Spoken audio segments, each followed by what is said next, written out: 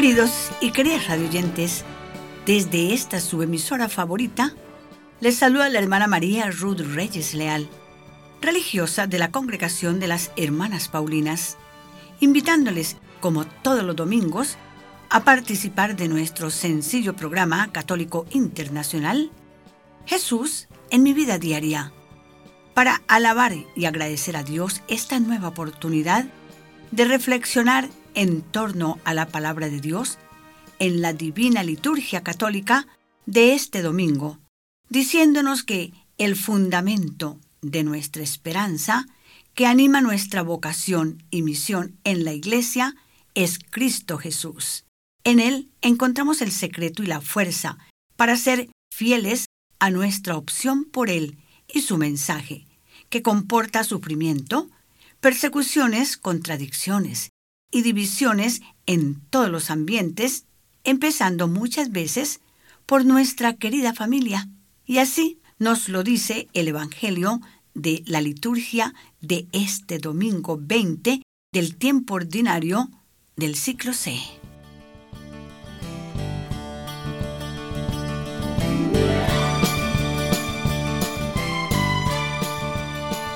Celebramos hoy el 20º domingo del tiempo ordinario del ciclo C.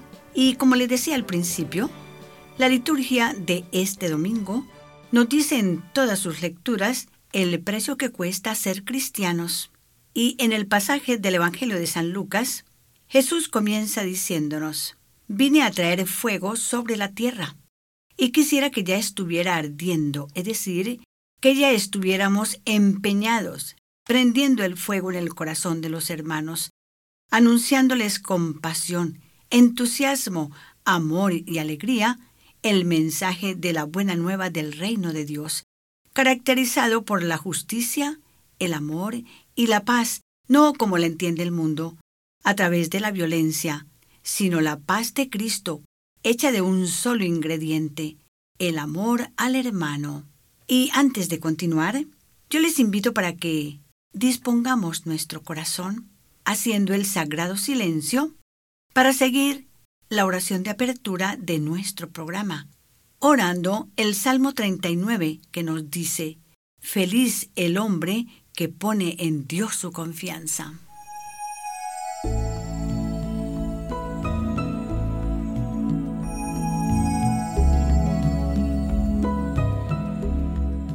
Feliz el hombre que pone en Dios su confianza.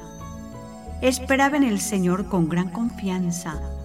Él se inclinó hacia mí y escuchó mi clamor.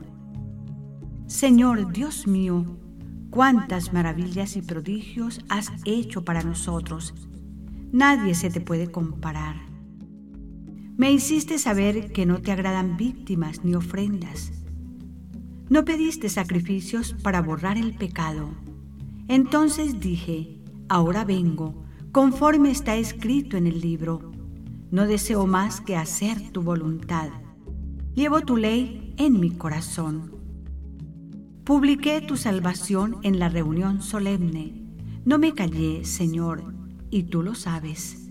Gocen en ti y alégrense todos los que te buscan. Y los que desean tu salvación repitan: qué grande es Dios. Señor, piensa en mí, pobre y abandonado. Tú que eres mi socorro y salvación, no te demores.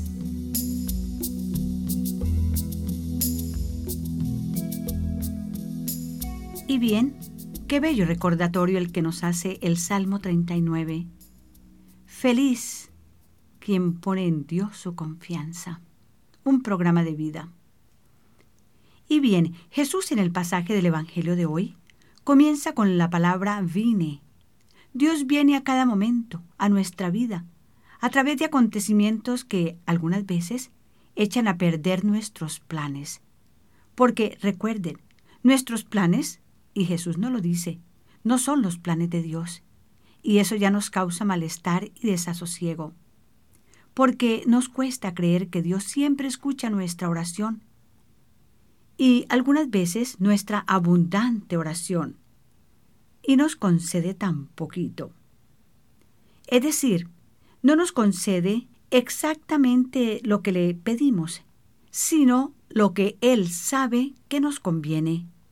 Y eso ya nos hace arder el corazón por dentro. De ahí que podemos y debemos pedir, pero no hacernos muchos planes con los pedidos, porque solo Dios ve claro lo que es mejor para cada uno de nosotros. Si en eso pensáramos, nuestro corazón ardería, no de desasosiego porque no hemos recibido exactamente lo que pedíamos, pero ardería de alegría por la confianza que depositamos en el que conoce nuestro corazón mucho más íntimamente que nosotros mismos.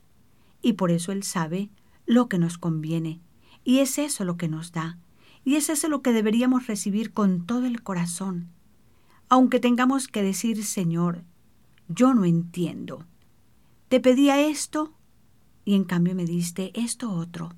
Pero si arde nuestro corazón de confianza en Dios, podemos decir, aunque no soy muy feliz con esto que me concedes, adoro tus santos designios, por el que sé que todo lo permites para mi mayor bien y para mi santificación, lo único que importa. Y en esta disposición de nuestro corazón, entendemos que Dios viene a reconstruir y a hacer nuevo el mundo con el fuego purificador de su amor.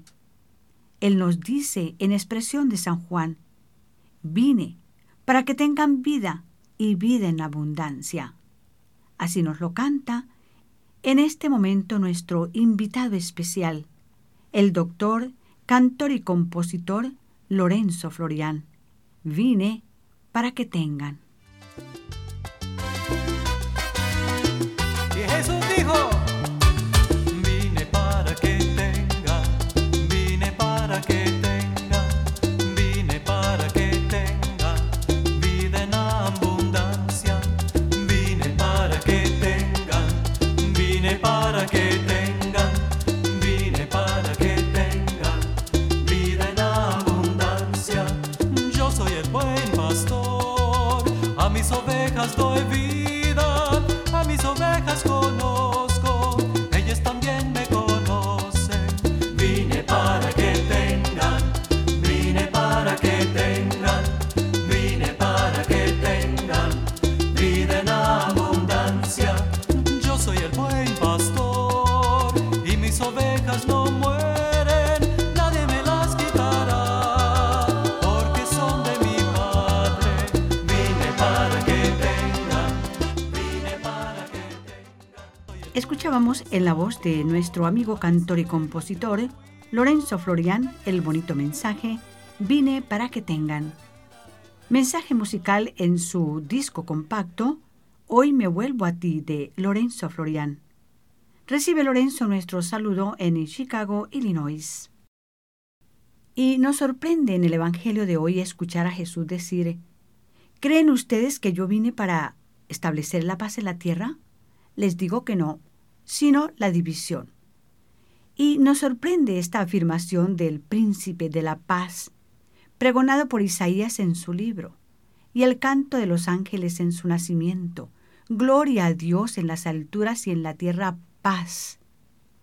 El maestro cuyo saludo característico es, la paz os dejo, mi paz os doy.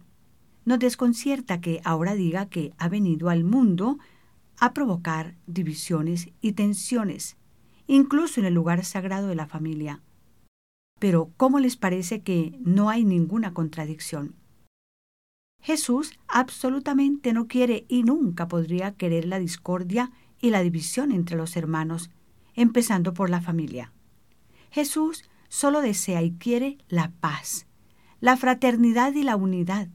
Precisamente el Evangelio de hoy hace eco a aquellas palabras con que el anciano Simeón le anunció a María su madre, mira, este niño será causa tanto de caída como de resurrección. Será puesto como una señal que muchos rechazarán. Y Jesús lo que hace hoy es confirmar esto mismo, que su doctrina no será aceptada por todos, y en cambio será rechazada por muchos, porque Él nos trae amor y la paz, y muchos prefieren el odio y la guerra. Lo estamos viendo, lo estamos viviendo, lo estamos sufriendo. Él nos trae la vida y muchos preferirán la muerte, como también lo vemos hoy día. Lo sufrimos hoy día, lo constatamos hoy día y lo vivimos hoy día. Él es la luz del mundo y muchos prefieren vivir en las tinieblas del egoísmo. Este es el abuso que hacemos de la libertad que Dios nos ha dado y que Él respeta profundamente. Por eso, quien le siga libre y generosamente, realizando las obras de la luz, se salvará. Y quien libremente le rechace y siga por el camino de la oscuridad y de la muerte, le tendrá que dar cuenta a Dios. Escuchemos con atención los versículos 49 al 53 del capítulo 12 del Evangelio de San Lucas. Vine a traer fuego a la tierra y cuánto desearía que ya estuviera ardiendo. Pero también he de recibir un bautismo, y qué angustia siento hasta que se haya cumplido. ¿Creen ustedes que yo vine para establecer la paz en la tierra? Les digo que no, sino la división. En efecto, de ahora en adelante en una casa de 5 personas habrá división. 3 contra 2 y 2 contra 3. División de padre contra hijo y de hijo contra su padre. De madre contra hija y de hija contra su madre. De suegra contra nuera y de nuera contra su suegra. Nuestra liturgia cristiana utilizó bellamente desde el principio el fuego para que la vigilia pascual simbolizara la presencia de Cristo vivo y resucitado. Y en el altar, las lámparas votivas recuerdan, señalando a los fieles, que en la Eucaristía vive y ama continuamente el amigo fiel que nunca falla. Está allí el Maestro Divino que enseña las 24 horas del día. Allí arde la llama del amor divino que nunca se extingue, y allí nos espera para que vayamos a alabarle, agradecerle, pedirle, contarle, compartirle y acompañarle, como se acompaña al amigo que siempre mira a la puerta con la esperanza de ver aparecer a quien pensó en él. La Iglesia enciende los cirios para acompañar al niño en su entrada a la iglesia el día de su bautismo. Brilla la luz en la mano de los consagrados y de quienes celebran los sacramentos para recordarnos que nuestra primera vocación es ser luz del mundo, que es anunciar el Evangelio con amor, pasión, entusiasmo, testimonio, porque por eso vino Jesús a prender fuego en el mundo, el fuego de su amor derramado en nuestros corazones. Y el cirio ilumina al moribundo en su hora final y continúa alumbrando los despojos mortales, recordándonos que su alma descansa en la paz de Cristo y la luz perpetua que brilla para siempre, y recordándonos sobre todo aquellas palabras de Jesús tan consoladoras: quien cree en mí, aunque muera, vivirá para siempre. Y haciendo otro paréntesis musical, hemos invitado a José Pepe Vidal, que nos interpreta de su inspiración el bonito mensaje musical La luz profética de Jesús. Que la luz profética de Jesús, que la luz profética de Jesús,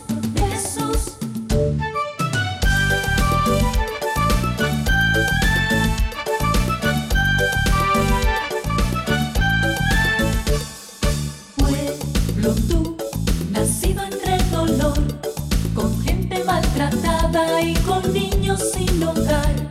¿Por qué? ¿Por qué? Pueblo tú, con risas sin brotar, con odios que dividen y con débiles sin pan. ¿Por qué? ¿Por qué?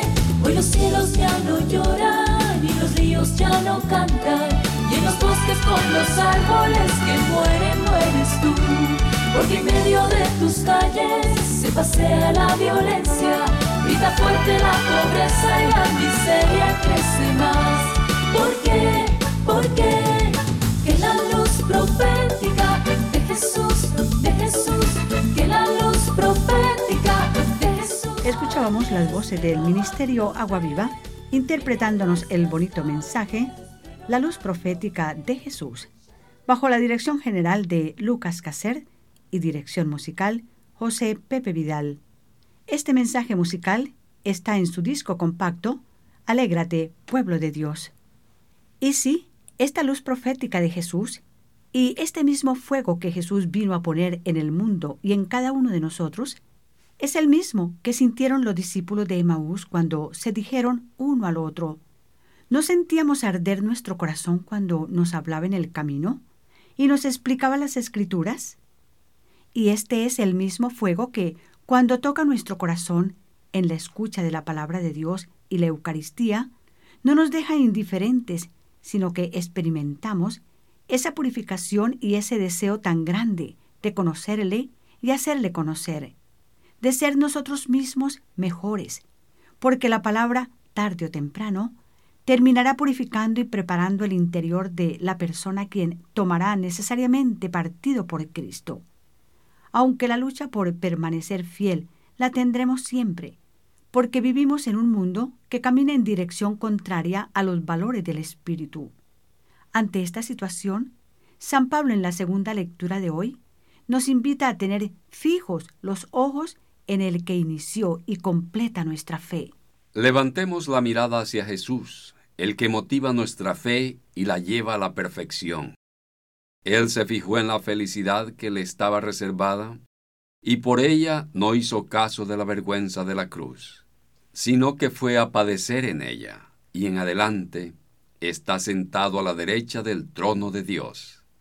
Piensen en Jesús, que sufrió tantas contradicciones de parte de la gente mala, y no se cansarán ni se desalentarán. No se olviden de esta palabra de consuelo que la sabiduría les dirige como a sus hijos. Queridos radioyentes, acatemos este consejo de San Pablo. Vivamos con nuestros ojos fijos en Jesús, y Él nos dirá que no abandonemos el camino del bien, porque Él camina con nosotros, dándonos la fuerza necesaria para perseverar hasta el fin. Y que las palabras de Jesús en el Evangelio enciendan nuestro corazón, que su desafío nos encienda para abrazar el Evangelio más plenamente, proclamarlo con más valor y vivirlo con mayor convicción.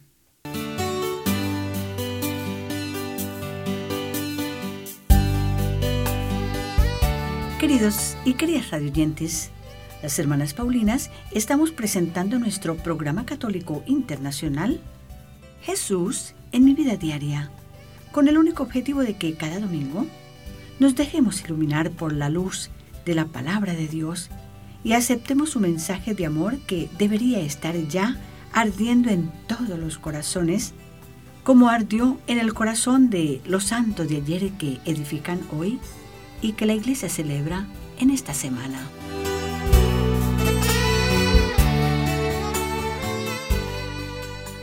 El 15 de agosto, la Iglesia celebra la solemnidad de la Asunción de la Santísima Virgen al cielo. El 16 celebra a los santos San Esteban y Tarcisio. El 17 de agosto, la Iglesia celebra a San Roque. El 18 celebra a Santa Elena. El 19 celebra a San Juan Eudes. El 20 de agosto, la Iglesia celebra a San Bernardo. Y el 21 de agosto la Iglesia celebra a San Pío X. Felicitamos a quienes celebran en esta semana su santo nomástico o su cumpleaños. Y con mucho cariño y como siempre, les ofrecemos el lindo regalo de nuestras oraciones. Y a continuación, les presento con mucho gusto las noticias de la Iglesia y del mundo.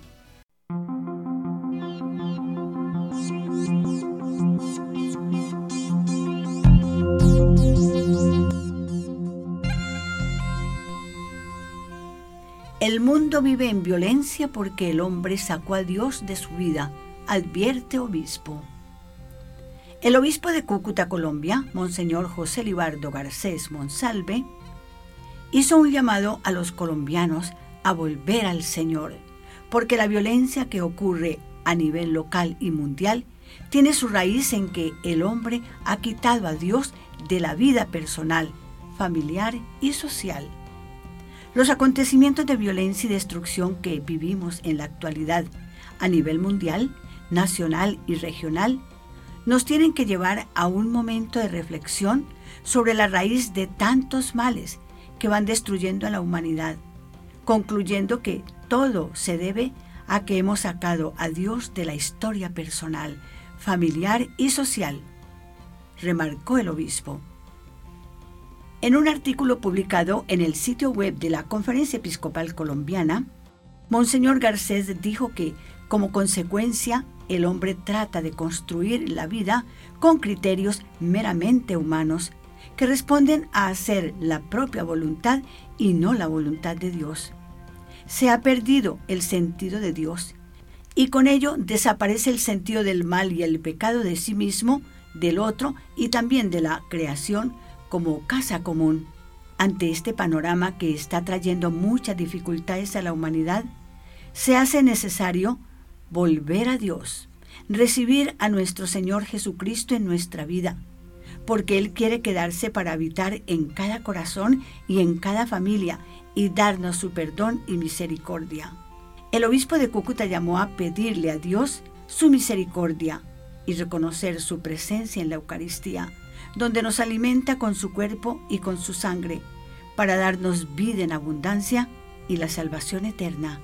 En este sentido señaló que todos estamos llamados a reconocernos pecadores y a pedir perdón a Dios para comenzar una historia renovada en Jesucristo. Cuánto bien nos hace dejar que Jesús vuelva a habitar en nuestro corazón y nos lance a amarnos los unos a los otros con su mismo corazón. Monseñor Garcés afirmó que Dios Padre es quien en el corazón de Cristo nos perdona y por ello la Iglesia nos suplica que nos dejemos reconciliar con el Señor, repitiendo siempre: ten misericordia de nosotros y del mundo entero, alimentándonos con la Eucaristía y fortaleciéndonos con la oración. Que la Santísima Virgen María y el glorioso Patriarca San José alcancen del Señor la misericordia y la paz para el mundo entero, expresó Monseñor Garcés. Y hasta aquí la noticia: el mundo vive en violencia porque el hombre sacó a Dios de su vida, advierte Monseñor José Libardo Garcés Monsalve, obispo de Cúcuta, Colombia. Y llegó a ustedes por gentileza de la redacción Así Prensa.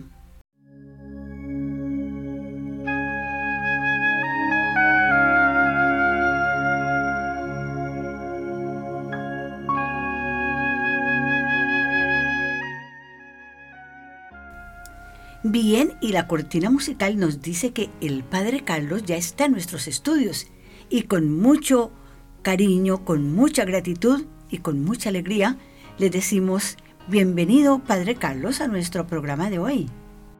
Muchas gracias, hermana Ruth, qué alegría estar aquí con usted y con sus oyentes. Mañana la Iglesia celebra la solemnidad de la Asunción de la Virgen María, cuerpo y alma al cielo. Las Sagradas Escrituras mantienen silencio de cómo exactamente ocurrió esto, pero creer en la Asunción de la Virgen María es uno de los dogmas, es decir, de las enseñanzas esenciales de nuestra fe católica. Lo que creemos de María no es para ponerla en un pedestal que no le pertenece. No la adoramos, la veneramos, y la adoptamos como nuestra madre porque así lo deseó Jesús. El papel principal de María es llevarnos a su Hijo y modelar para nosotros cómo seguir a Jesús como discípulos fieles. Esa fidelidad a Jesús es lo que Él se refiere en el Evangelio de esta semana, cuando les advierte a sus seguidores que seguirlos será la causa de muchas divisiones entre seres queridos. No es que Jesús viene con la intención de dividir unos de otros, pero sí es el hecho que cuando optamos por seguir a Jesús, hay quienes no van a entender y van a juzgar nuestra vida de tal forma que se apartan de nosotros. En estos momentos, a veces sentiremos la tentación de minimizar o encubrir lo que creemos para no incomodar o quedar mal con otros. Pero vivir así no es ser fiel a Dios, ni tampoco es ser honestos. A la misma vez, no debemos usar nuestra fe como una arma violenta en contra de otros. Más bien, debemos seguir el ejemplo de María, quien nos enseña la importancia de escuchar la voz de Dios y de serle fiel al plan de Dios, aunque sea difícil este camino. Esta semana pidamosle a la Virgen María que nos enseñe a ser más fieles seguidores de su Hijo. Hasta la próxima semana, que Dios los bendiga. En el nombre del Padre, del Hijo, del Espíritu Santo. Amén. Muchas gracias, Padre Carlos, y con su bendición nos disponemos a escuchar a su santidad el Papa Francisco, quien hoy nos habla sobre el poder de la oración.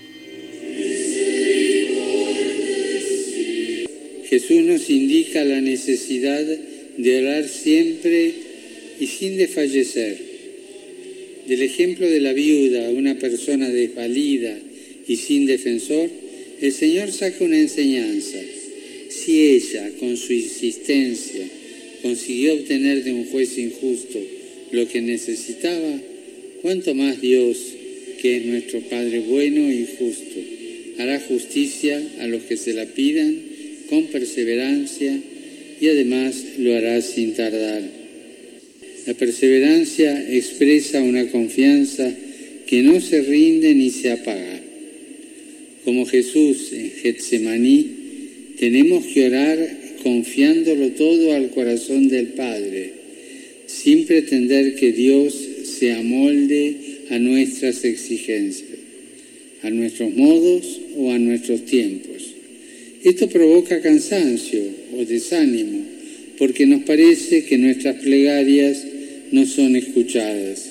Si como Jesús confiamos todo a la voluntad del Padre, el objeto de nuestra oración pasa a un segundo plano y se manifiesta lo verdaderamente importante, nuestra relación con Él. Este es el efecto de la oración, transformar el deseo y modelarlo según la voluntad de Dios, aspirando sobre todo a la unión con Él, que sale al encuentro de sus hijos lleno de amor misericordioso. Pidamos al Señor una fe que se convierta en oración incesante, que se nutra de la esperanza en su venida y que nos haga experimentar la compasión de Dios.